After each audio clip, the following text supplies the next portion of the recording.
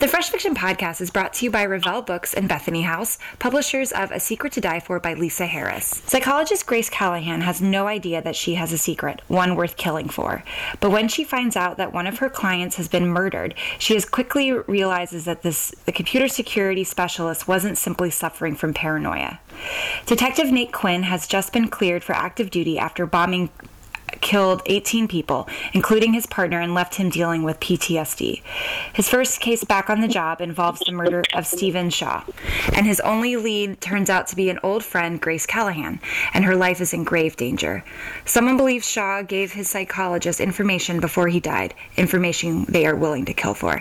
All right, Lisa, that is intense. Thank you so much for joining me today. Well, thanks so much for having me, and I hope it's intense. That's the point. That's the point, right? Well, it's interesting because you have always, except for maybe one of your first books, you have always written romantic suspenses. Well, even when I was just writing straight romance, I would always try to stick in the suspense plot line, and I have to say my editors, I don't think always like that, and I think it was kind of unexpected for readers who weren't expecting that, but I just couldn't not do that. Yeah, I imagine. Well, we'll definitely get into that, but I want to go a little bit farther back and have you introduce yourself to our listeners. Well, I'm Lisa Harris. I started writing about 20 years ago when my son was a baby and I had no car and was stuck at home, and I decided I was going to write a book. Okay. So I've been doing that for a long time. We currently live in southern Africa, where we've been for about 15 years. My kids, unfortunately, are spread out all over the world right now and almost grown up, which is kind of hard. But so we've had, quite an adventurous life, living in several different countries. And the wonderful thing about my job is I can write anywhere in the world. Mm-hmm. So you've been writing for about 20 years and then living overseas for 15. Was writing always sort of what you wanted to do, and then you also did these other things, or was it just that you just couldn't do anything else but write? Well, I always wanted to be a writer. My mom even says that I used to dictate little stories to her, when I was very small. I love that. But it just was something that always got on the back burner. There was just so many other things that were going on, and I don't know, it just didn't seem like a priority, but it was something that I even have handwritten pages when I was probably in junior high, little stories that I, started.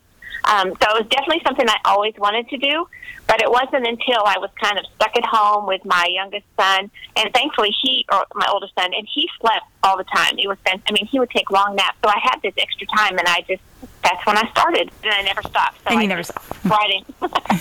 Yeah. Were all of your kids as amiable in the sense of like not disturbing you while you were writing, or were they each different from after you started having more? I have 3 kids, and it turned into pretty much writing in chaos. Yeah. I wish I had this picture, but my mom has this picture. She told me that I was sitting at my desk with a baby in my lap and kids and my other 2 crawling on me, and I'm sitting there trying to write. Normally, I didn't ignore them like that. I would write like during nap time and when they would go to bed at night. But and then I ran a daycare for a long time, which was nice because they had friends. And so when everybody was happy, I could kind of sit in the living room and write. And so I definitely got used to writing just with noise and chaos and whatever was going on around me. It's not so easy anymore. I think maybe I'm getting too old. I want a little bit more quiet now. But yeah. It's hard to quiet your brain when you have so many thoughts going through it, to kind of sit down and focus on just the words. Definitely, yeah. Well, it's great because I was going through your website and I see that you also give so many tips, and you're so open with aspiring writers as well as readers. And was that something that was so important to you as you began writing? Did you have mentors that were kind of helping you and supporting you? Well, and I did, and I think that's one reason why I like to encourage other aspiring writers. When I first started going to a writers group with Lena Nelson Dooley in Dallas, and I just remember the first time I went, I was kind of terrified. I hadn't really told anybody what I was doing. I don't know. I didn't know what I was doing, really. That was probably why. Mm-hmm. And when I got there that first night, and I remember reading my chapter, and they were all like so positive, and then told me to go totally rewrite it. That's good friends. But for me, I would much rather somebody say, okay, to be encouraging, but to say this isn't going to cut it. And I learned from that. I learned from them being very nice and loving, but also being very direct and helping me learn. So I started understanding, okay, why things don't work and why I needed to change certain things. My characters were like cardboard, and I'm sure the list was very long.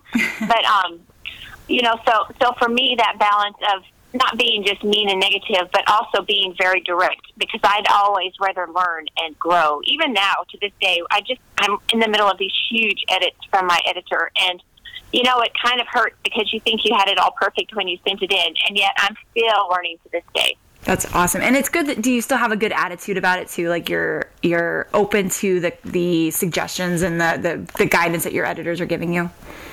Well, I decided that's their job, so I just have to suck it up, and I learned from it, and I just have to get in there, work hard, and in the end, I know it'll be better. Absolutely. So I know it's going to be worth it, even though it's hard. I know, it's hard. It's because it's kind of like killing your darlings in a way, Like, it is, yeah.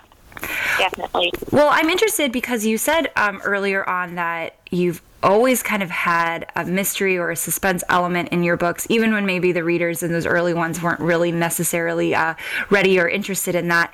But I'm curious about where your love for mystery and suspense comes from. Well, I don't know exactly, though. I grew up reading Nancy Drew books and reading all the Victoria Holt books, the goth kind of suspense novels. I was a voracious reader growing up, and that is really, I guess, what I read. The strange thing is, I don't like any kind of adrenaline rush. I don't like roller coasters. I like to, I don't like to be scared. I don't like scary movies. But I love writing it. And I love that. I want people to have to turn the pages and to be scared and, have their heart race and stuff like that. So maybe I can just enjoy all that in the book where I know that I'm in a safe environment. And I know it's going to be a happy ending.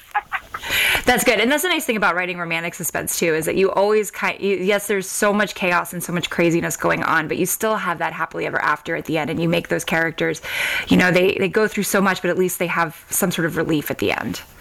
Oh, yes, you have to have a happy ending. Even if not necessarily everything's going to tie up in a perfect little bow, and that's okay, though. Mm-hmm. But definitely have to have that happy ending. Absolutely. Yeah. And so with A Secret to Die For, which is your newest one, came out at the middle of September. I'm curious for you, what was the inspiration behind the book? Well, the heroine is a psychologist, and I guess that probably came from the fact that that's what my daughter is studying in school right now. Oh, okay. And I started, which is a very interesting career to me, and we talk a lot about it, my daughter and I, and I figured, there's got to be a lot of secrets that are told to a psychologist, and what if one of those secrets was enough to land her in a lot of trouble? Mm-hmm. A secret that was actually somebody was worth killing to make sure that the secret didn't get out. And so that was kind of the idea. I usually have something that starts mulling around in the back of my head, and before I know it, it's a book. So, that's kind of how that started. So with Grace's story, is she... I know you modeled her profession after your daughter, but does she have any traits similar to your daughter? I don't ever on purpose make a character be like somebody that I know. Whether I do or not, I don't know, because every once in a while somebody, my mom will say something, well, that sounds like so-and-so, but I never do that on purpose. Well, nice to say, I bet the people around you probably see more of that than you do, of course. Yeah, and you do kind of the things that you see in life, people that you meet, things you see on television, your friends. I mean, all of those are going to play into ideas that, come into your mind as that character is developing. I didn't have to use a lot of technical stuff about her career. So, there was some stuff about PTSD, and our family went through an attack a couple years ago, and so some of that was drawing on personal experiences on how, the after effects of loss and trauma and things like that. Yeah. So, actually, it was probably more on a personal side than it was. Of course, I always do so much research. I kind of get carried away with research, too. But I find that would be my favorite part of writing a book, would be doing all the research. And I find myself off way over here, drag myself back in. Yeah. Do you ever sit down to research something and then you're like, oh, this is not for this book at all, I have to save it for the next one or something else? I'm sure, yeah, because I do. Yeah, there's a lot of research that doesn't actually get into the page. Though usually I'm looking for pretty specific information. What I thought is I can spend a lot of time on a sentence. It's one sentence of information that the reader's not even gonna, think, wow, she spent an hour looking for that, looking that up. So most of it probably, but that's what you want. I mean, you don't want there's a whole bunch of facts that are sticking out. You want it just to kind of flow with a little added, interesting information that's kind of weaved into there. So absolutely. And what's great too, like I think exploring PTSD, it's a thing that I think touches every single person's life in some way or another. Everyone's known somebody that's gone through traumas in their lives, and they deal with it in their different varying ways. And I bet you hear from readers, I know the book's only been out for a week, but are you starting to hear from readers that are kind of pinpointing onto that PTSD conversation? I have had. I just read, like today, somebody said that they saw that was part of the book, and they go, "That's why they had to read it." I don't know what their story is, but I know that these two characters, especially, they both had pretty significant losses. She's kind of further along in her healing than he is, right? And but one of the things that I like seeing them kind of help each other as they, of course, they're in a very intense situation and don't have a lot of time to help each other through it, but. There are scattered out conversations, and as readers, and even as writers, we've all experienced loss or trauma or something, and so I think it's something that everybody can relate. And I hope it's interesting as they kind of take this journey toward not maybe to being healed, but toward a healing in the things that have happened to them in their past. When you're not writing and you're not researching, you're probably reading and watching movies or TV shows. What are you currently enjoying when you don't? I know you're in the middle of edits, but when you have some time, what are you watching, reading, and listening to right now? Well, I definitely like reading romantic suspense, thriller type things. I also really like kind of the end of the world type things. I love those kind of movies. I love those kind of books, which kind of, there is a little bit of that in here, in this story, which I found interesting with all the research.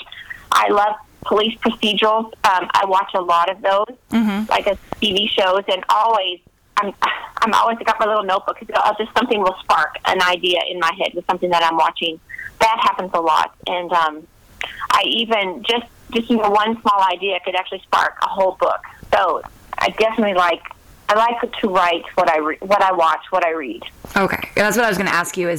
Are you able to do that while you're writing, or do you like to be like, I have to read something completely out of my genre when I'm writing romantic suspense? I can do both. Yeah, I'll often, especially watching the shows, like police procedurals, I just find it very interesting because I do a lot of that, and I know that TV shows are not necessarily accurate. I get that. Sure. But still, you still get a lot of ideas, and pretty much I read in the thriller suspense genre for the most part as well. Yeah. That's awesome. And are you? That was my question. Perfect. Well, Lisa, I'm curious for you okay, sorry, I'm all over the place with my questions. Because we are nearing the end of our time, and I wanted to make sure that you had a chance to let our listeners know where they can stay in touch with you and find out more about you. Okay, great. I have a website, lisaharriswrites.com. And there's all kinds of information there about my books, even pictures. I love photography, and I have a lot of great animal pictures there from when we go on safari in Africa. That's so cool. Stuff about my books and way to contact me there as well. Awesome. Well, thank you so much, Lisa. I appreciate it. And I know you're in the States right now, but I hope that your travels back to Africa and Mozambique are fun and no stress whatsoever. Well, thank you so much for having me, Gwen. I appreciate it. Thank you, Lisa. Have a great rest of your day. Hey guys, it's Gwen. If you love what you hear, there are a few ways you can help us during season 2. First, don't forget to subscribe to the Fresh Fiction Podcast on iTunes, Stitcher, and Google Podcasts, or any of your other favorite podcast apps. Rating, reviewing, and sharing the podcast with your friends helps us out more than you'll ever know. Sharing is caring, as they say. You can also find me on Twitter and Instagram as Real Vixen.